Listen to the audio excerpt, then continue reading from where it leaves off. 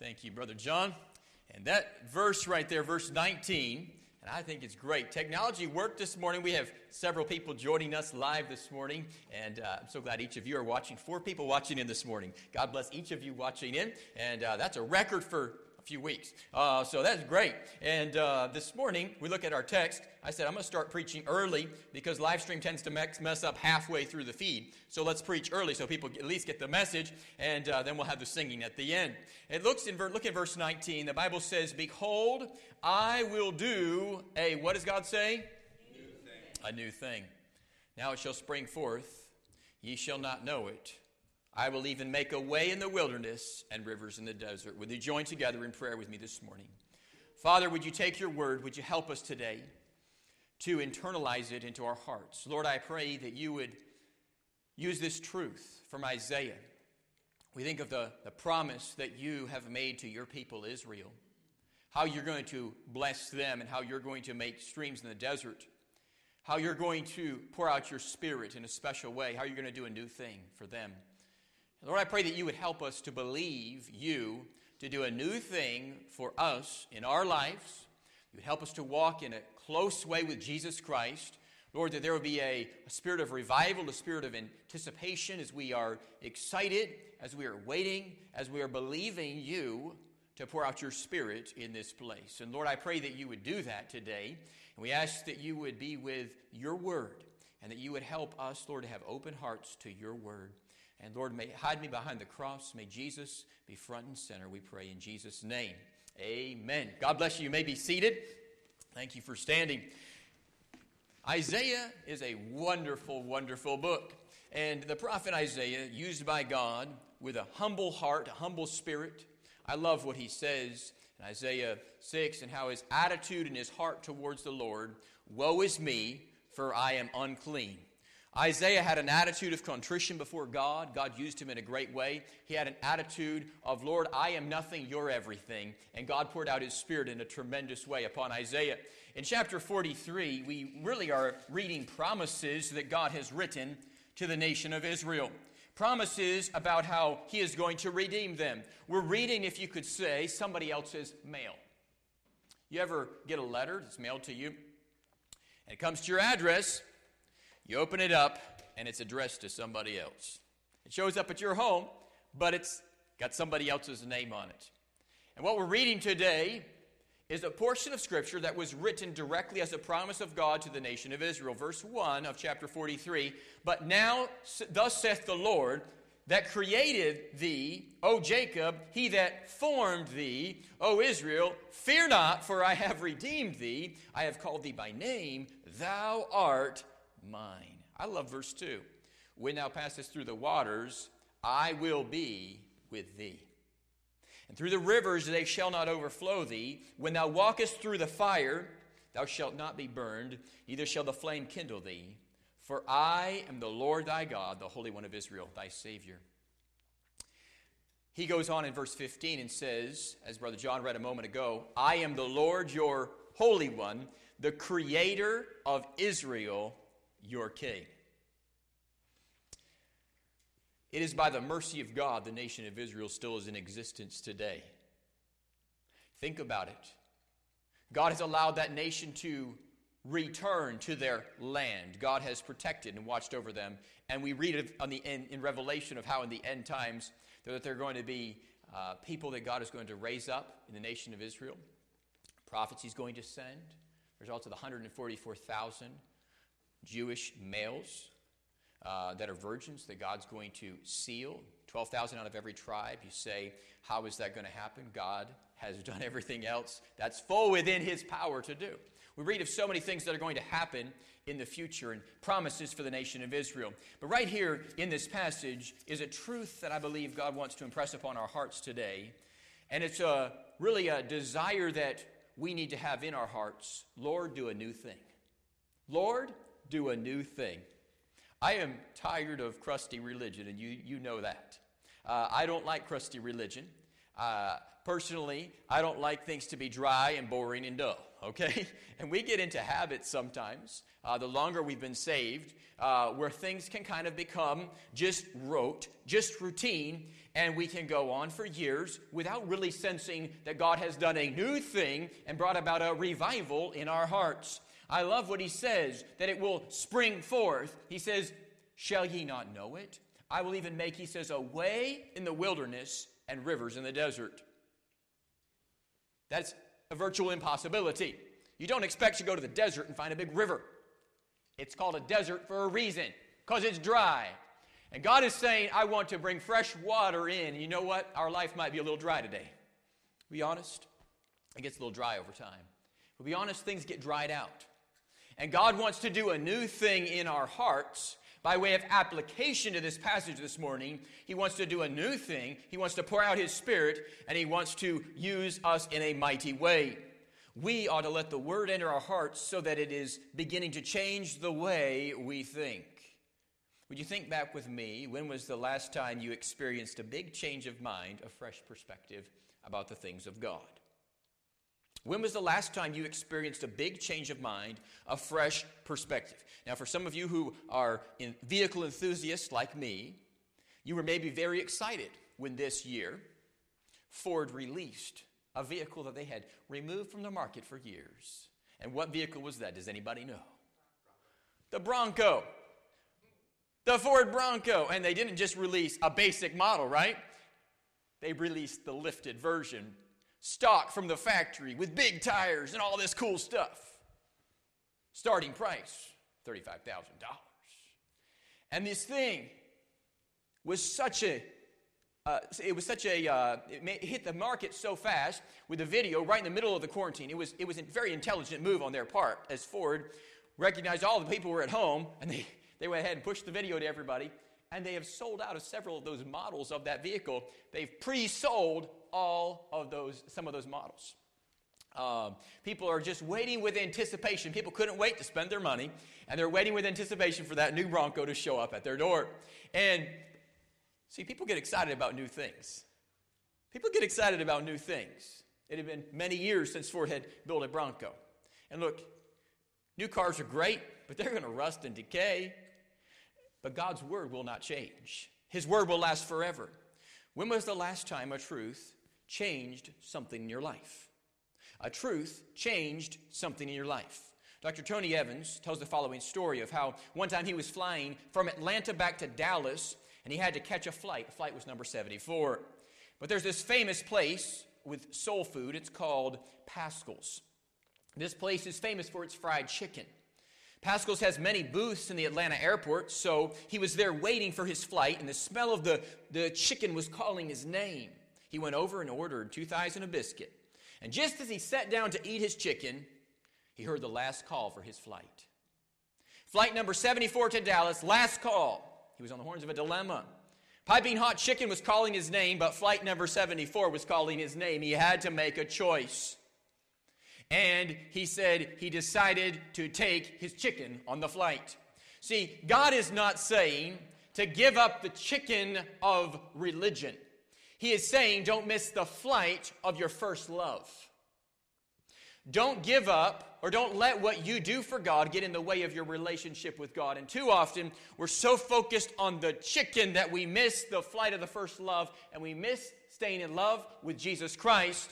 And we, yes, have the bones of rote religion, but we do not have the deep relationship of first love. And God wants to do a new thing and return us back to that place of a first love with God. God will do anything to get us to a place where He is the focus of our life. He wants to do a new thing that brings about lasting change.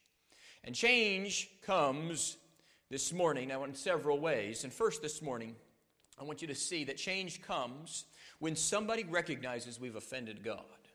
Change comes when somebody recognizes we've offended God. I want you to notice another text in your Bible. We see right here, behold, I will do a new thing. There's another text where Moses asked God to do a new thing. It's Numbers chapter 16. It's quite a different text, but it's a new thing. And I want to draw the analogy this morning between these two texts and bring out the principle that God does desire to do new things to get our attention. And if you'll notice, Numbers chapter 16, verse 28, the Bible says in Numbers 16, Moses said, "Hereby ye shall know that the Lord hath sent me to do all these works, for I have not done them of mine own mind." I love that. Moses says, hey guys, I just want you to notice, all these miracles you've seen, they weren't of my own mind. That's so crucial. It's so key. Hey, they weren't things I dreamed up. They were things that were of God. And he said, verse 29, "If these men die the common death of all men, or if they be visited after the visitation of all men, then the Lord hath not sent me." That's a very bold statement. "But if the Lord make look at this phrase, a new thing, and the earth open her mouth and swallow them up with all that appertain unto them, and they go down quick into the pit, then shall ye understand that these men have," would you read the next phrase together with me? "Provoked the Lord." Moses said, the problem here is not me. The problem here is that we have violated God. The problem here, Moses says, is we have provoked God to anger. Do you believe God gets angry? The Bible says clearly God's angry with the wicked every day. Every day. We live in a day in which there's so much teaching of self-love and so much teaching of self-acceptance and so much focus on self that we miss Christ and is falling in love with Jesus and obeying Him. We're so focused on self. And change comes when somebody recognizes we've offended God. We've offended the Almighty God. Moses recognized, he said, this is the reason why Moses asked for God to do a new thing, was because Moses said, you have offended, you've provoked the Lord. These men, the sons of Korah, had provoked God. And God was going to do just like we saw when that earthquake happened over on the west coast, and we saw the ground opened up and vehicles were bridged between that. We saw that just last year, and wow.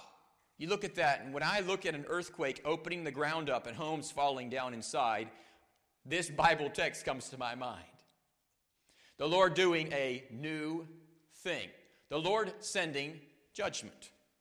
The Lord causing people to fall into the earth. In this text, these men, it says, it came in verse 31, it came to pass as he had made an end of speaking all these words, that the ground clave asunder that was under them, the sons of Korah.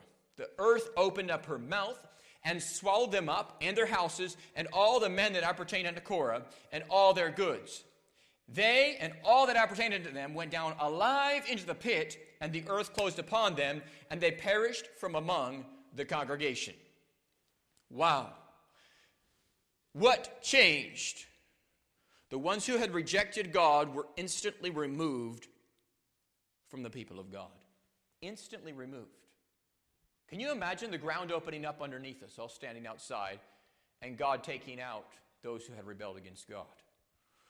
That sure would change my walk with God. Wouldn't it change yours? You literally watch people that you know and love and care about. The sons of Korah were part of the nation of Israel. They were their friends. But the sons of Korah, all of a sudden, hey, the rest of you people, get away from them. And Moses is speaking, and some people, I'm sure, were kind of heckling a little bit, going, really? The ground's going to open up? I'm sure there were some unbelieving people in that congregation. But Moses believed God, and change came about when somebody recognized that the offense was against God. The offense was against God. And when we recognize that we've offended God, it changes the way in which we live. And God manifested His presence. The earth splits asunder. All these guys go down whole into the pit, the Bible says, right into hell. The ground shuts back up.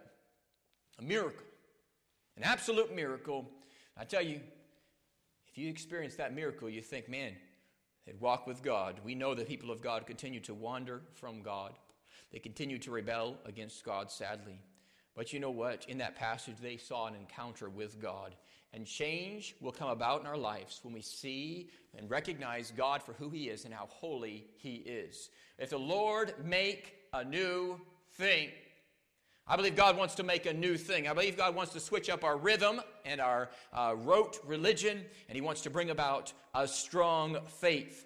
The wars of religion began in France back in 1562 between the Roman Catholics and the Huguenots. The Huguenots were led by a family of Henry Navarre. Henry had inherited the throne of Navarre from his mother, and when his cousin King Henry III of France died in 1589, he became heir to the throne of France. His faith made him an unacceptable candidate in the Catholic France until he embraced Catholicism in 1593. He was then crowned Henry IV. Once he became king, however, he did not forget his Huguenot roots. He, in 1598, issued the Edict of Nantes. This agreement gave the Huguenots freedom of religion in certain areas of the country. It gave them civil equality and fair administration of justice. It provided the Huguenots with a state subsidy for their troops and pastors, and it allowed them to retain control of approximately 200 towns. The Edict of Nantes was historically unique in that it was the first time freedom was granted for two religions to coexist in a nation. For a period of about 100 years, the nation of France was blessed by this Edict of Nantes. But however, in the late 1600s, Henry's grandson, King Louis the Great, was king of France. Louis shared none of his grandfather's empathy towards the Huguenots. And on October 18th of 1685, he revoked the Edict of Nantes, and all Huguenot worship and education was forbidden. All the Huguenot churches were destroyed or turned into Catholic churches.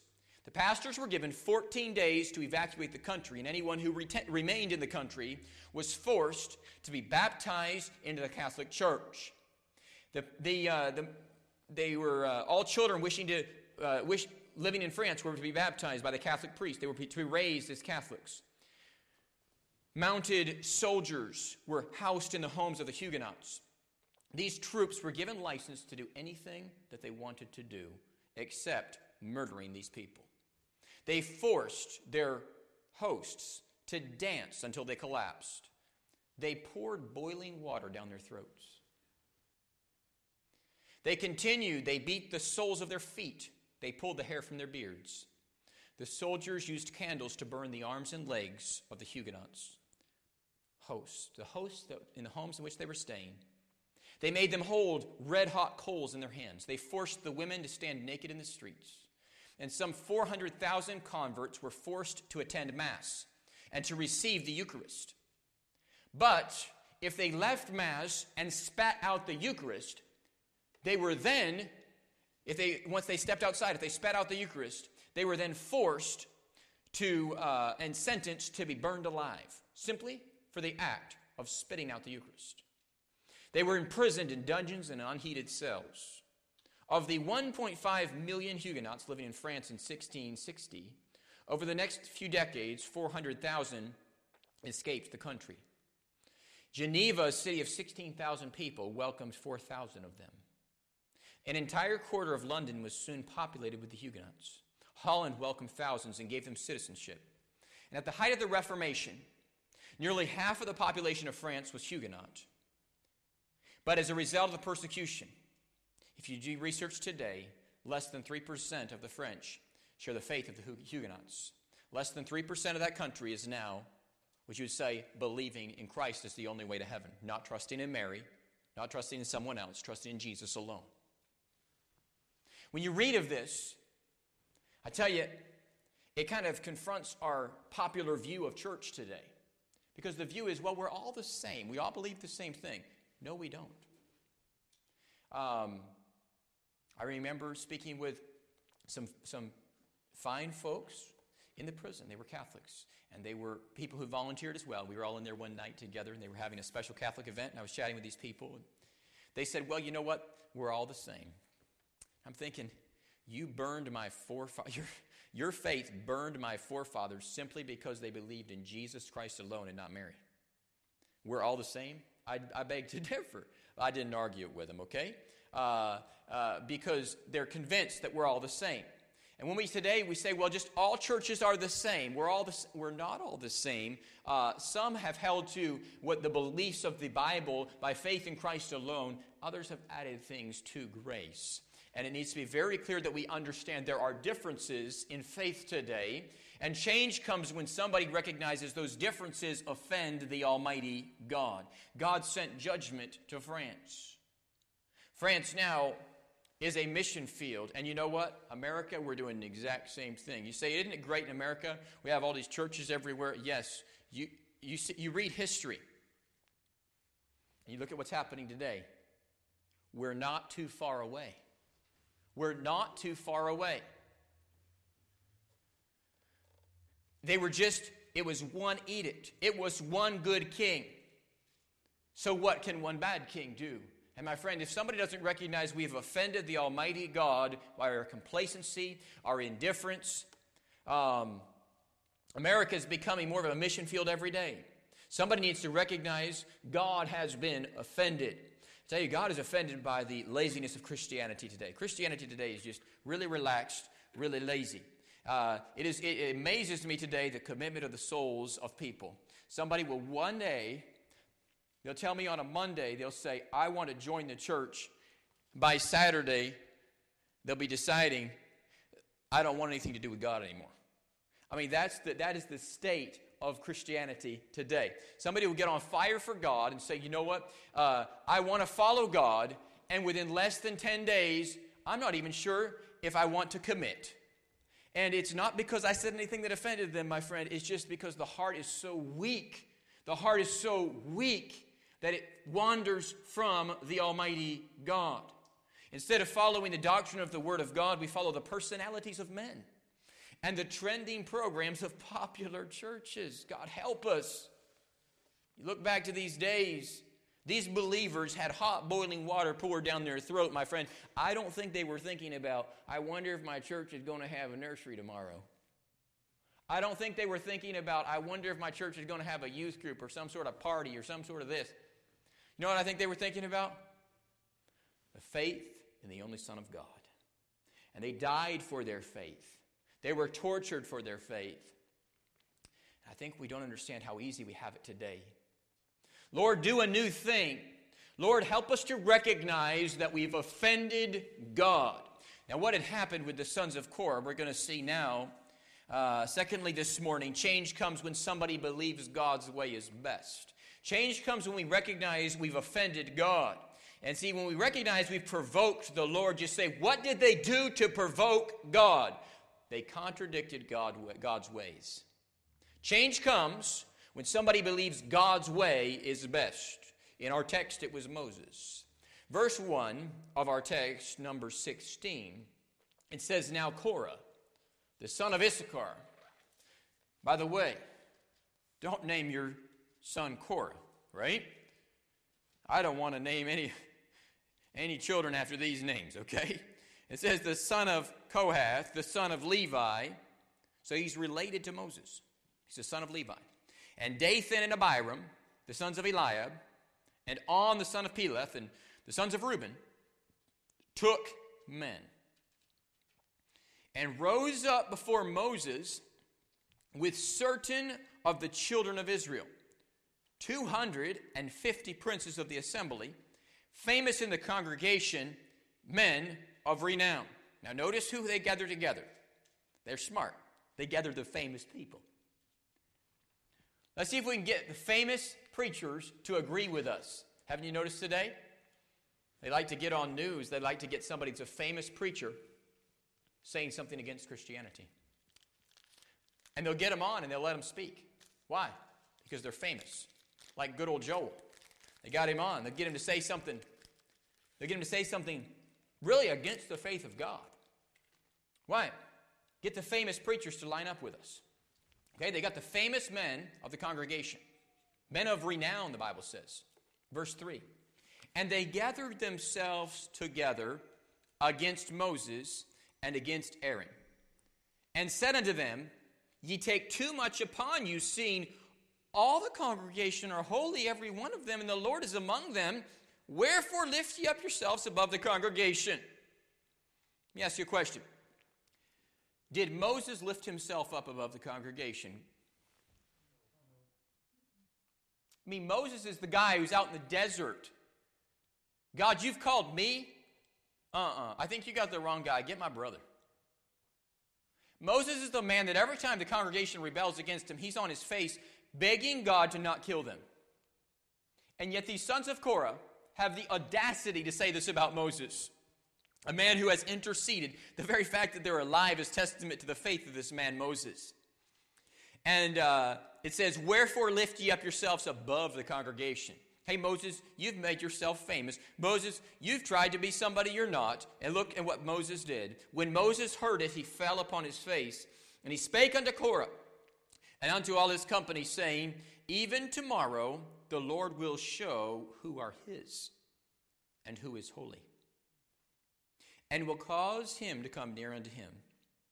Even him whom he hath chosen will he cause to come near unto him. Moses made it very clear that God was going to put his ordained leadership in the right place at the right time. And that these sons of Korah were going to be identified, and God was going to put judgment upon them.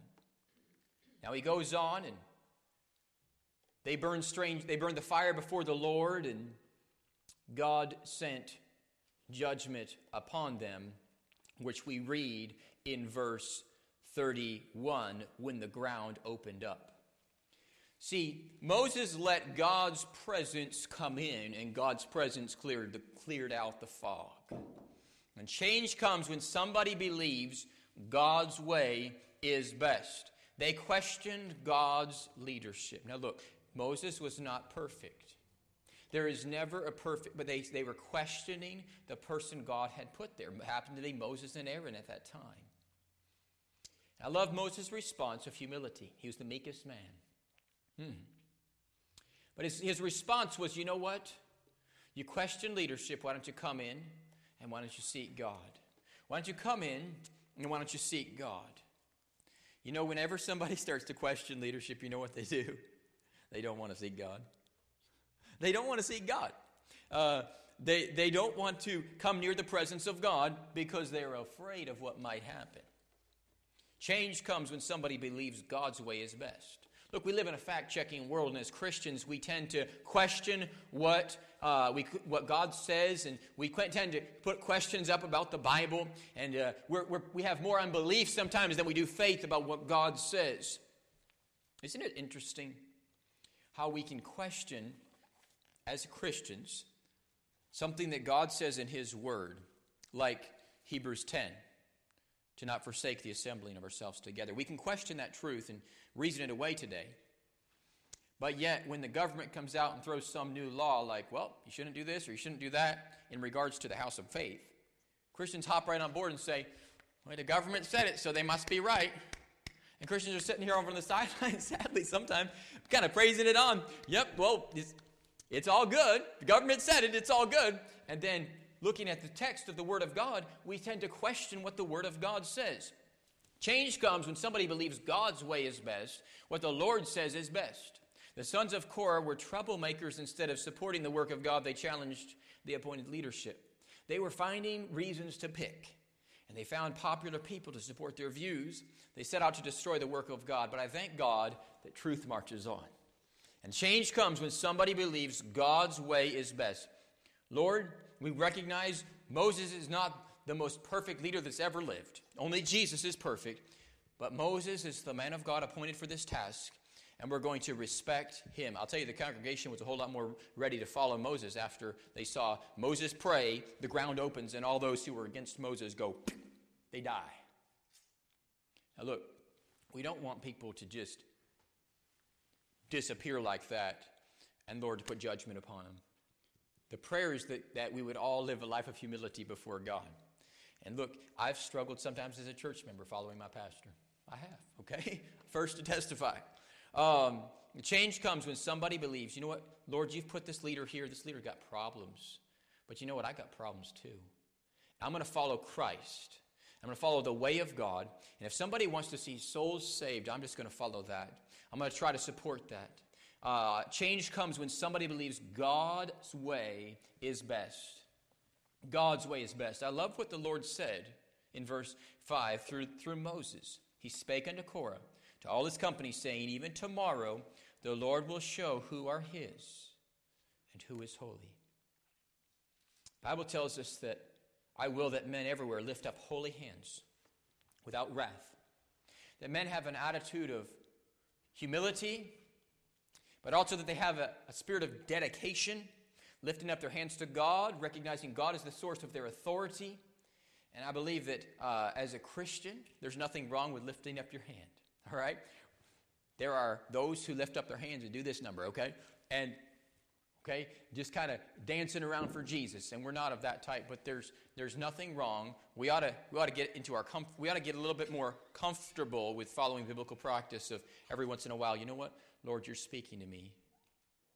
And having a lifted hand to God, a holy hand to God. An attitude of reverence, an attitude of respect. Lord, I've cleansed my heart. And Lord, would you speak to me? Lord, would you speak to me? Would you pour out your Spirit upon me? It's great to let our body move. We get so rigid. We get into such a rigid mood that we almost feel nervous if somebody was to lift their hand or have an outstretched hand in prayer to God. We almost view that as if it was sin. And we look throughout the text of the Bible, you see people did both of those things. They put their hands out like this when they prayed sometimes, and they lifted their hands when they prayed sometimes. And so there's nothing wrong with doing either one of those, and we shouldn't look at that as sin. But we shouldn't, as a Christian, do that simply for attention. Okay, that's the danger, to do that for attention. And that does sometimes become a trend in churches. We don't want that to happen. But at the same time, we don't want to be so rigid that we can't do it. We can't invite the Lord into our life and physically lift our hands to God. That ought to be something that we do it in our private life, in our prayer closet, and it ought to be something we do when we worship the Lord. Change comes when somebody believes God's way is best. Change comes when somebody recognizes we've offended God. Thirdly, this morning, change comes when God's presence is manifested. If you look back in Isaiah 43, where we started, Isaiah 43. You see in our text over there in Numbers, it's a rather scary thought to think that God literally took these people off the scene. They're gone. I believe God wants to do things where He wakes us up. He wakes us up to the need for God. And I want to encourage each of us, let's have an attitude of, you know what, Lord, I'm going to follow you. Lord, I'm going to have faith, believing in you. Because, Lord, I don't want to be the obstacle that holds back the work of God, where you have to take me out because I am standing in the way of the progress God wants to bring. Change comes when God's presence is manifested. Look in Isaiah 43, look in verse 18. I want you to notice the phrase of the verse. Remember ye, what's the next word? Not. Aren't we good at remembering some things? If I asked you to tell me your favorite story, I know a lot of your favorite stories, okay? And if it's our favorite story, we tell it a lot, okay? And if you know some of my favorite stories, because I probably told them a lot. You've heard them a lot in sermons, okay? Remember ye not the former things, neither consider the things of old. If we'll be honest, too much of our time is spent thinking about the past. We may think about what happened maybe in this place. We may think about what happened in some other place. We may think about what happened in our life. And we're constantly thinking about the past, and every time a conversation comes up, we bring back the same past situation. We've never grown up and grown out of that situation. We're still living right there. And everything relates to that. That's the center of our life, the past. And so we live, and everything in the future we view from the past. And it's very hard to move forward and as a believer in our faith when we have really got so focused on this former thing that we can't see the new thing. We got so held up on this former thing that we can't talk about something new. Anytime something new comes up, some new idea, we have to bring back up this old idea. Because when we beat the old horse to death, instead of recognizing maybe God's brought a new horse, okay? Maybe God wants us to do something in a different way. God wants to open our eyes to see things in a different way. Change comes when God's presence is manifested. And today, God's presence wants to be manifested in our life. He wants to manifest himself in our congregation. And I believe he wants to pour out his Spirit. Behold, I will do, verse 19 says, a new thing. The new thing happens when verse 18 is followed in our life, when we remember not the former things. We all have good memories of church, right? We all have good memories of something from the past. But that nostalgic memory can actually sometimes hold us up from the present. Like, for example, if I judged everything in my life based upon the past, I could be extremely discouraged right now, okay? I remember a summer when I helped start a church. I remember driving back from California. I was very excited about it. Drove back. And something happened that summer in 3 months of my life that's never happened from that day forward, okay? That summer, I invited people to church, and 44 people showed up that I personally invited in one summer. 44 people walked in the doors. The place we started with just the preacher's family and me. That was it. I remember the first 2 visitors that came. We had to go pick those girls up. They were 14 and 16. And you know what? The preacher and I went with his family, went to go pick those people up, brought them in. Those 2 girls, you know what? They were the first 2 that got saved in church. One got saved. Another one got saved later on that summer. The older one got saved later. And I remember the joy of seeing those people get saved. But you know what? If I judge my life based upon those people, and everything I do is evaluated upon that one summer, I'm going to be living in the past, okay? You can't recreate that. There were several situations that made that happen in the way it did. The preacher had all teenagers in his family. Which, you know what? If you have teenagers in your family as the preacher, guess what you attract? Teenagers, okay? He attracted a lot of young people in the church because he had young people in his family. There's certain things that brought people in. Things that you can't recreate in every situation, okay? So if you judge the future upon the past, you get stuck, okay? I look at that as a good memory, but I can't evaluate the present situation based upon that. This is COVID-19 times, okay? These are times that no other, really in recorded history in the United States, no other time period have we experienced the same trials, the same situations we are experiencing right now as churches, okay? We just haven't experienced it. And we can't relate a past experience that happened 20 years ago to this present experience and compare it to the same, okay? Because it's not equivalent. It's not the same, all right? And nothing is the same about it. In past times, you say, well, maybe there was a past time where church shrunk down, okay? It's happened, okay? But those past times, the government was not saying, the news was not blasting every day, you shouldn't go to any groups, you shouldn't go to church, you shouldn't walk inside a building, church is the only place you're going to get the virus, okay? They weren't saying that back then. In those other situations, it wasn't the same. This situation is completely different. It's literally every news media outlet that's major has been pushing against the church. Every single one of them.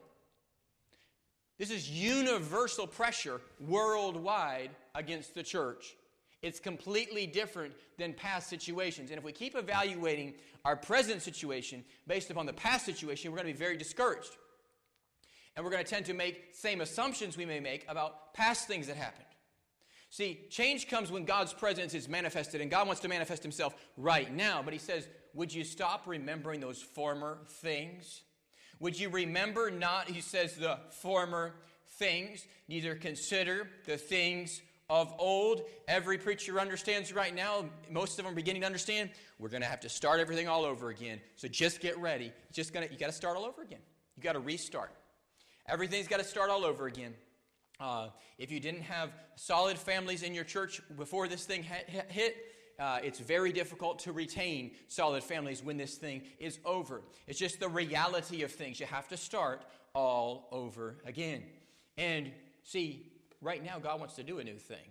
God wants to commit people, help people to say, I'm going to be committed to Jesus. I'm going to be committed to his word. I'm going to be committed to worshiping him. Change comes when God's presence is manifested. Remember ye not the former things. See, past encounters, and I want you to remember this phrase today. Past encounters with God do not guarantee present victories with God. Past encounters with God do not guarantee present victories with God. The past encounter. I cannot evaluate my life based upon an experience I had when I was 14 years old out in the woods at a Christian camp. Okay? I can't evaluate my present walk with God based upon that experience. If I judge everything based upon an emotion that I had in a different time period, an experience I felt in a different time period, it's a poor evaluator. So remember not the former things. Past encounters with God do not guarantee present victories. God is waiting to show up and manifest His presence in our midst. In Revelation chapter 3, we read in verse 14 that He is literally standing at the door. I believe God wants to pour out His Spirit. You say, how's He going to do it? Look at Revelation 3 as we wrap it up this morning. Revelation chapter 3 in verse 14. Revelation 3 in verse 14. The Bible tells us what God's promised He will do. It says, I believe this is speaking of the end times. This is speaking of the church of Laodicea. I believe that's the church age in which we are in right now. The angel of the church of the Laodiceans write, "These things saith the Amen, the faithful and true witness, the beginning of the creation of God. I know thy works, that thou art neither hot nor cold. I would that thou wert hot or cold. So then, because thou art lukewarm and neither hot nor cold, I will spew thee out of my mouth. Because thou sayest, I am rich, increased with goods, have need of nothing, and knowest not that thou art wretched, and miserable, and poor, and blind, and naked. I counsel thee to buy of me gold, tried in the fire, that thou mayest be rich, and white raiment, that thou mayest be clothed, and the shame of thy nakedness do not appear, and anoint thine eyes with eye salve, that thou mayest see.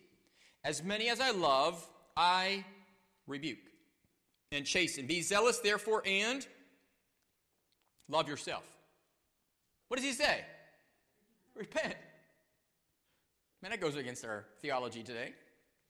"Behold, I stand at the door and knock," Jesus says to his church. "If any man hear my voice and open the door, I will come in to him and will sup with him and he with me." I believe Jesus wants to fellowship with his church in greater ways than ever before, but he's standing outside the church today in many cases. You say, how do we invite him in? Is he going to physically appear right here? We invite him into our hearts. We invite his presence into our lives. We let the Lord fill our home. We let the Lord work in our community. We let the Lord enter into our worship. And he identifies in this church, this final stage, which is, I believe, where we're at today, that it's neither hot nor cold. It's kind of this half commitment to Jesus, as Jesus described, no man can serve two masters. We're serving two masters. We're serving, I like Jesus, but you know what? Jesus says it's okay, and we explain away everything in Christianity today about the way, as Christians, that we act sometimes. We explain it away as well. We live in the age of grace, and you just need to be understanding. We do need to be understanding, but at the same time, truth is truth, and the Lord loves us, and the Lord is standing outside of the door, and he says, I want to fellowship with you. He says, repent so I can come and fellowship with you. He says, I'm going to send chastening to you. I'm going to send trouble to you to bring you back to myself. When I call someone who has forsaken the Lord, when I visit people who I know are departed from faith, I enjoy meeting with them for one reason. I want to, and I've been praying that they'll come back to the Lord. And so when I meet with them, it's, how are you? How are you doing? Often, though, I hear something and it troubles me very much. They tell me that everything is fine. They tell me their job is going great, their family's doing great. Everything is perfect and everything is well. And I don't mind when things go well for people. I want things to go well for you, but if you're running from the Almighty God, I hope things stop going well for you for a while until you get back on track. That's what I would want you to pray for me, that if I wander from the faith, that things would not go well until I got back on track. And so sometimes it discourages me a little bit, because I'll be meeting with somebody, fellowship with them a little bit, trying to encourage them in things of God. And they've departed from the Lord, and I'll say, how are you? And everything's great. Everything's good. Everything's fine. But I don't want to talk about God. I don't want to talk about church. I don't want to talk about Jesus. I haven't been reading my Bible. I don't ever witness anybody, but you know what? I love God. Who are we deceiving? Lord, I don't love your word. I don't love your people. I don't love your prophets, but Lord, I love you. He's going to say what? Depart from me, I never knew you. If that's our attitude to God, right? Lord, I don't love your people. I don't love your word, but Lord, I want to tell myself that I love you. He's saying, you know what? I stand at the door and knock. I want you to invite me back into your life so that I can do a new thing in your life today. We are in the end times, and Jesus has been left outside of his church, replaced by other things. Somebody needs to recognize we've offended the Almighty God. Change comes when God's presence is manifested. And that's one thing that I desire the Lord would do. Lord, would you just reveal your presence in our life? Lord, this week, would you take, and everybody in this room, that we get in the Word and we'd find something in the Word that speak to our heart. Go, wow, I never saw that before. I hope that happened to you this week. If it didn't, would you pray that it does? Would you read the Word until it burns in your heart? I want something from God's Word to speak to me. I want the Lord to do a new thing in my heart. I don't want to just become an old, worn-out person of faith. I know all the facts, but there is no vibrancy. May God help us to have the fresh power and anointing of God upon our lives. That the people around us would say, man, you know what? You're excited about something. What's going on in your life? Oh, you know what? God met with me this week. They think you're crazy, okay? They think you half crazy. What's wrong with you? I have a relationship with the living God. Jesus is real to me. You say, well, you're crazy. They ought to think we're half crazy, okay? If they don't see some of Jesus in us, then what are we inviting them to? Why come put your faith in Jesus Christ if there's no difference? If he doesn't change our desires, if he doesn't change our conversation, if he doesn't change our lifestyle, why put our faith in Jesus Christ? The truth of the matter is, the Bible says, if any man be in Christ, he is a new creature. Old things are passed away. Behold, all things are become new. And as a believer, if you've been saved a long time, you know when you put your faith in Jesus Christ, he begins transforming. But if we're not careful, we can start being like the church in Revelation, neither hot nor cold. And in our personal walk with God, we've got the form of religion, but there's no vibrancy. There's no fresh oil. There's no fresh energy. There's no fresh life. And the Lord wants to put fresh growth in your life this week. The Lord wants to help us to stop remembering the old things. Remember ye not the former things. Let's quit talking about the past and let's believe God right now to do something. I love it when testimony time comes around and somebody says, you know what? God spoke to me 2 weeks ago and there was this truth. It was in a sermon. It was in a message. It was something I heard. And God used a truth from the Word to transform my life. Man, it's great. But when a testimony time comes around, if there's nothing new God's been doing in our life right now, we need to ask ourselves a question. What's going on? What's going on? Am I listening? The Word of God was declared. The Word of God was preached. Did it go right out? Am I thinking about the former things, the entire message, and I'm missing the message? I'm missing the present because I'm so focused on the past. May God help us to not live in the past, but to believe God that His way is best. To believe God that, Lord, there's some areas in which we've offended you. And Lord, we invite your presence back. Would you come back? And would you pour out your Spirit upon us? That the mountains may quake at your presence. I believe God wants to pour out His Spirit. And this morning we're going to ask Him to do that. Let's stand for prayer. Let's ask the Lord to meet with us. And then we're going to sing a few songs of worship to the Lord from our heart of praise to Him. I invite you to pray with me this morning. Right there in your seat, in your heart to the Lord. Take a moment. Father, I pray that you'd settle upon our hearts today, that you would help us. You would help us to cleanse our hearts. As the text says, cleanse your hands, ye sinners, purify your hearts, ye double-minded. And that, Lord, you'd show us where we're double-minded, where our faith is mixed up. Lord, where there's unbelief in our heart, we're doubting. And Lord, maybe where we've been thinking about so much about the past that we can't enjoy the present right now. And we can't believe you to work right now. Help us, Lord, to get our eyes off the past and to remember not the former things. And to believe you to do a new thing in our lives today. We invite your presence into this place. We ask you to meet with us.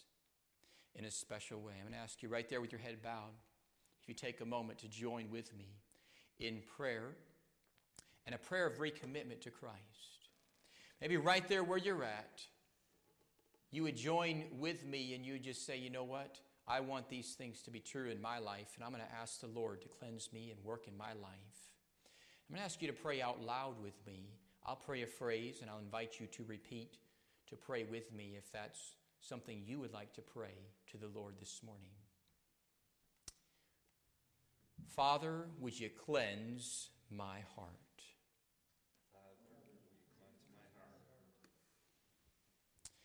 Lord, would you show me any unconfessed sin?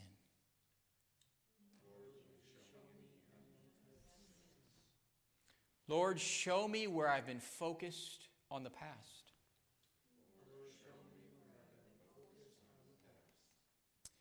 Help me to believe you for a new thing. Let the piano play for just a moment, and I want to encourage you right where you're at to just recommit yourself to the Lord in a moment of prayer. Just quietly, would you talk to the Lord? Would you ask the Lord to minister to you whatever he spoke to you about before we sing?